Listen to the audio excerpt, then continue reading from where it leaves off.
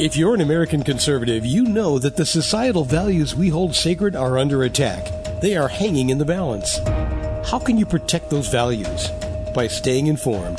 The Closing Argument will deliver news and supporting evidence you need to support and defend those values. Here's Paul Smith. Good morning. This is Paul Smith, your host of The Closing Argument. In this podcast, we will discuss some of the important but controversial moral, legal, and political issues that affect us and our families today. Some of the things that we discuss are not politically correct, but we will discuss them anyway. We need to do this to preserve our liberties, to establish the truth, and to let the world know that there are many people who challenge some of the views that have gained acceptance in our schools, our media, and our government. Today, we're going to talk about the history of the climate change hoax, how it came about, and the history of how it has been exposed. I'm going to mention some things that many of you have already heard of, but I'm going to include them in a hopefully concise discussion that will be very helpful to you. First of all, let me mention a couple of things. I have discussed these climate change issues with two scientists that are pretty sharp, one of whom has published peer-reviewed articles for a number of years, a plant geneticist, another one who is a PhD microbiologist from Yale University. Both are sharp individuals. And the interesting thing about my discussion with them is they are reluctant, in my opinion, to express an overall opinion about climate change. And I think the reason is they are experts in their field. And once you're an expert, you are reluctant to draw conclusions without having fully examined the basis for it. And they have their particular fields. And so they're just reluctant to go out on a limb and get into things over their head. They don't want to mess up their credibility. And they're just very thorough, good scientists. As I presented my material to them, they did not present material to me to undermine or really even challenge my conclusions. But I mention that because I think as you talk to people about climate change, when you get to people who are really expert, you will find this reluctance to adopt things that they're not sure of. Second thing I'd like to point out is how climate change has become politicized is in large part due to the governmental funding. And unfortunately or not, it has become politicized. If you were to do some research on any number of topics, you got to get funds for it. And a lot of this funding comes from the government, and the government controls, who gets the money. So right now, a lot of this funding is controlled by people who subscribe to the climate change view that humans are causing it. So if you propose research on a subject that's in line with that, you're more likely to get it. And so this government involvement in science has become counterproductive and is participating in this disinformation. Now, having said that, in this discussion today, we are going to discuss about 10 different parts of the climate change hoax history, including how it developed and how it has been exposed. We're going to talk about the IPCC, what it is, the Santer study, the Mann study, the rebranding that occurred, the Inconvenient Truth book and movie by Al Gore, the Supreme Court case of Massachusetts versus the EPA, the Minority Report of 2008, ClimateGate of 2009, the Paris Climate Accords, and the Green New Deal. So let's get into this right away. The IPCC, which we talked about in one of the other programs, is the Intergovernmental Panel on Climate Change. It was formed in 1988 by the UN. And for those of you who remember that era, it came on the heels of the exposure of hydrofluorocarbons as being very dangerous to our atmosphere and climate. Hydrofluorocarbons are used in styrofoam containers. And at that time, and it was like 1987, McDonald's was using them for their sandwiches. And because of the exposure of how bad the hydrofluorocarbons were, McDonald's stopped using them, and other companies did too. There's been a comeback, but that was an era and regarded as a great international success as the world combined to say, hey, we got to cut back on these styrofoam containers because they harm the environment. So in 1988, the UN formed this panel to show that humans were causing damages to our climate and causing global warming. Itzo, Carter, and Singer said that the IPCC was crippled at birth because it was mandated by the UN that it defined climate change as human caused. And from 1996 to about 2010, there were like 6 or 7 different studies that have exposed the many flaws of the IPCC. There was a study by Seitz in 1996, by Linzen in 2012, Toll 2014, Stavins 2014, and a book, a rigorously researched book by Patrick Michaels.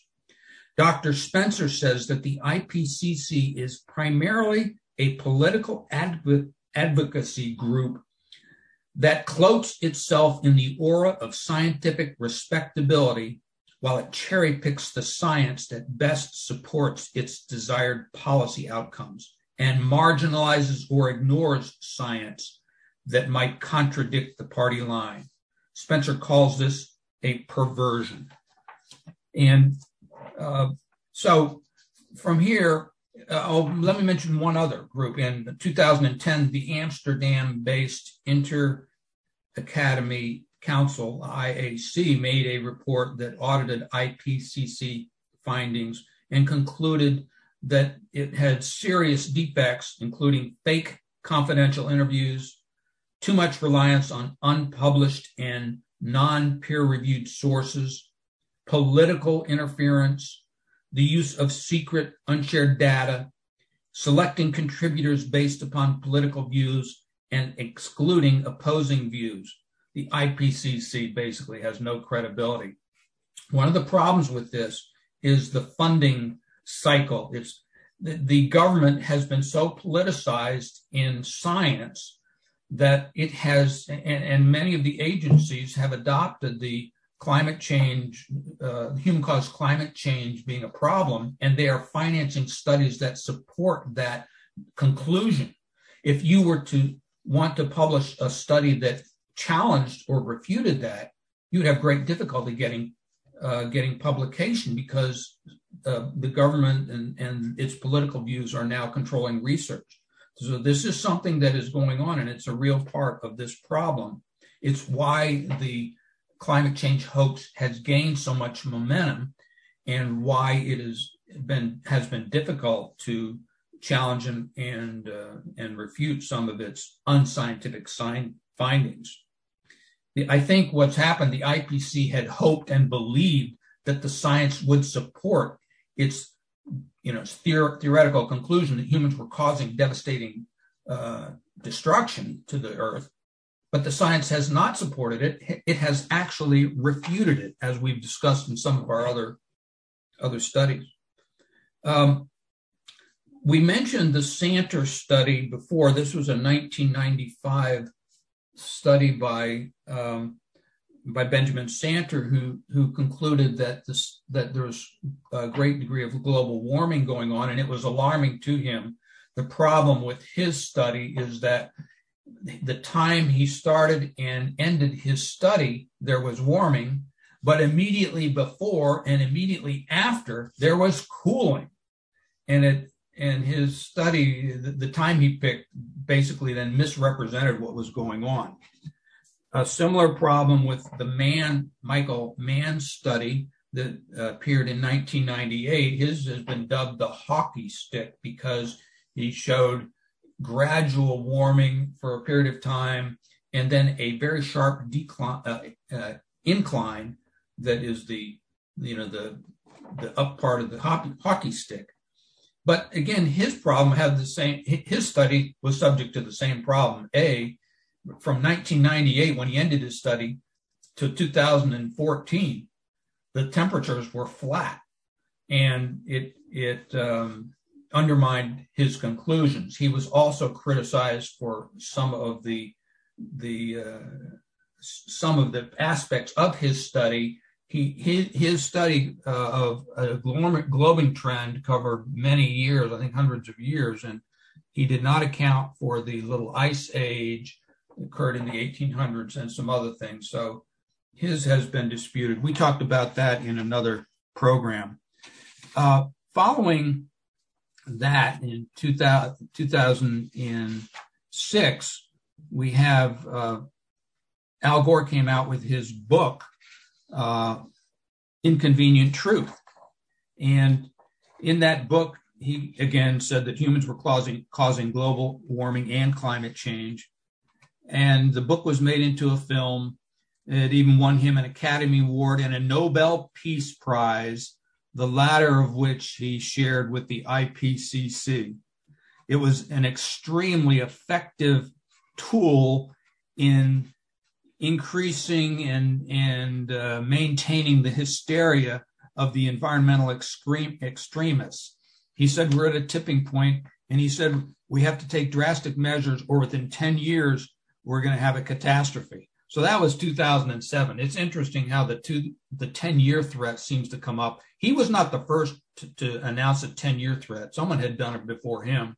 And then more recently, Alexandria Ocasio-Cortez has talked about it, and others in connection with the Green New Deal. And that was beginning in 2010. They're talking about 10 years. 2020. So they continue to just totally pick 10 years out of the blue. There's no scientific data to support the 10-year deadline.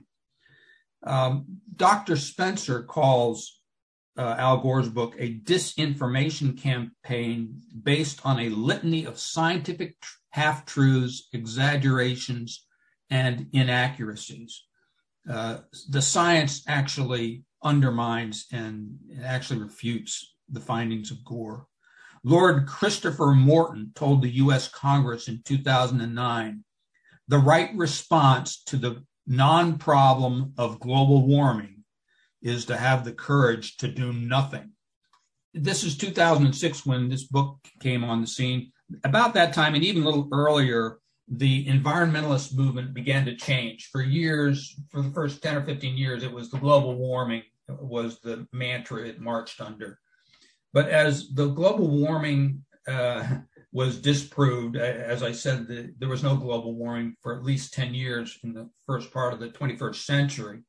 But they just adapted the mantra of climate change and have marched forward. And as we discussed before, that really is a brilliant move, because climate change is so vague and broad, it's hard to disprove it. Of course, they can't prove it either. And in fact, the human catastrophic part of it has been refuted by science. In 2007, the Supreme Court entered into the fray and made a contribution that has really been very helpful to the environmentalists, but it is legally and factually flawed. I won't get into some of the legal aspects of it. I am an attorney, and that when it was first decided in 2007, I read it, I just shook my head. I could not believe. Basically, the Supreme Court justices took a case by dispensing with the laws of standing that they had honored for years, and because they wanted to take the case. So they took the case, and then they said CO2 is a pollutant. I mean, that is a ridiculous, ignorant conclusion. That's like saying oxygen or water are pollutants. I mean, I guess you could drown, so then I guess water becomes bad, and I guess you can get too much oxygen. But the fact is, you need CO2 for plant life. Plants cannot live without it. And we are up to, as I've discussed on another program, a little over 400 parts per million in our atmosphere today. But there's scientific evidence that maybe 1,200 parts per million, or 3 times what we've got now, would really be good for plants. And there's no evidence that would be harmful to humans. So Anyway, that was a big help. This was followed a year later, beginning in late November, after the presidential election of 2008, when Barack Obama was elected. There was a slight majority of Democrats in Congress, and they issued a report from the House Select Committee on Energy Independence and Global Warming, concluding that humans were causing global warming and climate change. That was in late November. And then in December, a Senate minority report by the Senate Environment and Public Works Committee issued what is called the Minority Report that refuted that, disputed it, and that report, the Minority Report, was joined by more than 650 scientists from around the world. So there was a almost 50-50 split of opinion on whether humans were causing catastrophic climate change. The interesting thing about this is those who had the slight majority began to advance the view that 97% of the people concurred that the humans were causing climate change and insisted that we move on, that the debate was over. But as we've shown, the consensus claim is a total hoax.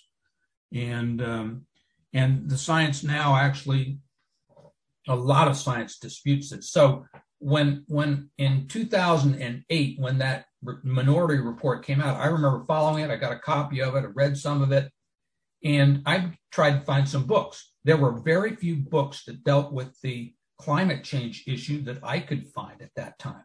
But I will tell you, in the 10 or 12 years since then, there have been numerous books that attack this, so that it is clear there is no consensus that humans are destroying the climate through their actions. So that was followed by what is called climate change. In 2009, someone hacked and published over 1,000 emails of individuals who were involved in the climate research unit of the United Kingdom's University of East Anglia. And when the emails were disclosed, it was shown that many of the participants in the climate change, that humans were causing catastrophic climate change, that they were manipulating evidence and saying things that they knew were not true. They were caught red-handed, artificially manufacturing evidence. And as this became known, a number of scientists began to look more closely at the work of the IPCC. And of course, these emails, these people caught red-handed were working hand in glove with the IPCC. And at that point, a number of the scientists parted ways. One of them was Judith Curry, who we talked about on another program, who was chair of the School of Earth and Atmospheric Sciences at Georgia Tech.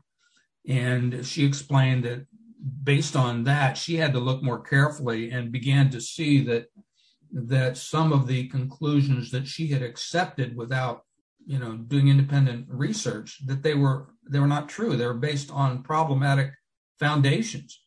She parted ways with the IPCC, and other scientists have similarly distanced themselves from the IPCC since then. In 2016, the United States became involved in the Paris Climate Accords. Secretary of State John Kerry signed those accords. They were not ratified by the Senate and probably have no hope of being ratified because it would take, a 2/3 vote of the Senate to ratify them. So as you know, when President Trump was elected in 2016, he quickly departed from the Paris Climate Accords. And then when President Biden was elected in 2020, he promptly entered the U.S. back into those climate accords. But the climate accords are a problem for at least 4 reasons that I want to explain. First, the catastrophic predictions about climate change are speculation that is not supported by science. Second, the measures called for in the Paris Accords will not affect or improve the climate. Third, the accord requires the United States to make substantial and expensive steps to eliminate fossil fuels rapidly.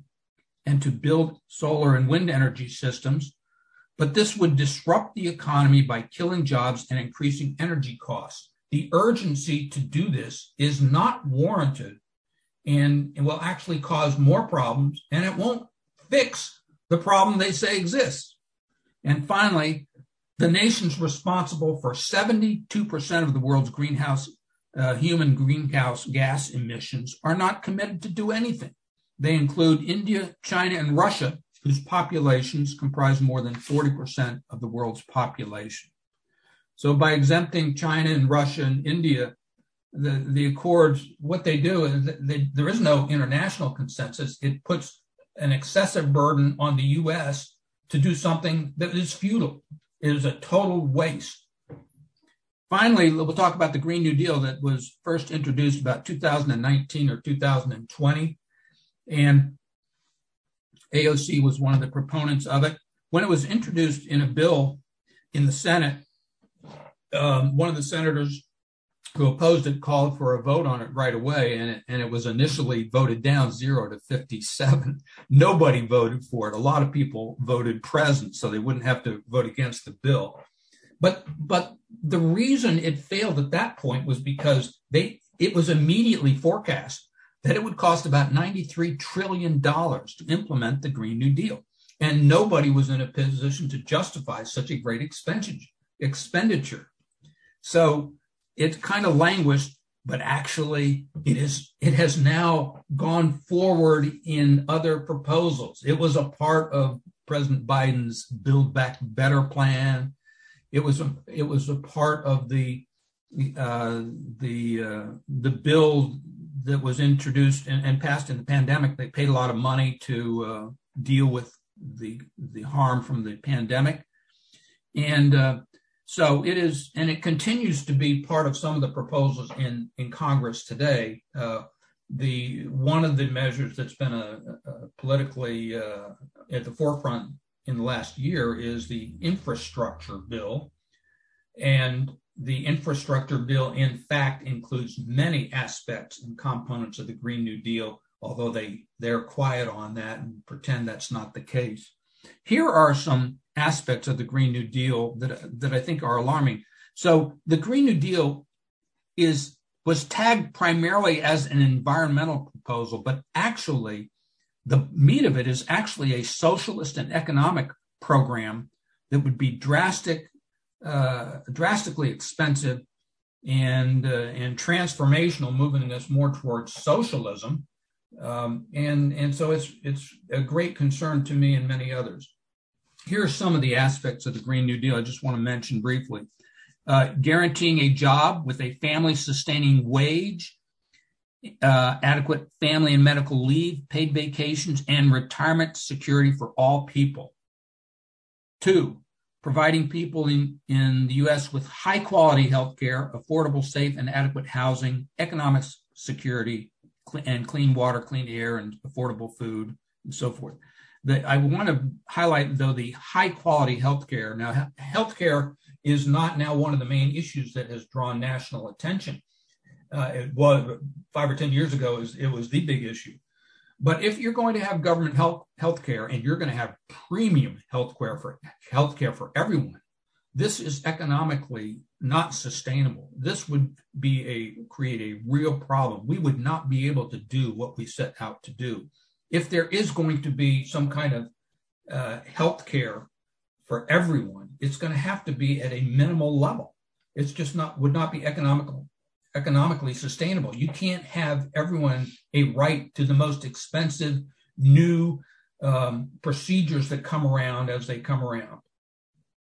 All right, 3rd, the upgrading and repairing of our infrastructure by eliminating pollution and greenhouse gases, including upgrading buildings, roads, and our transportation system.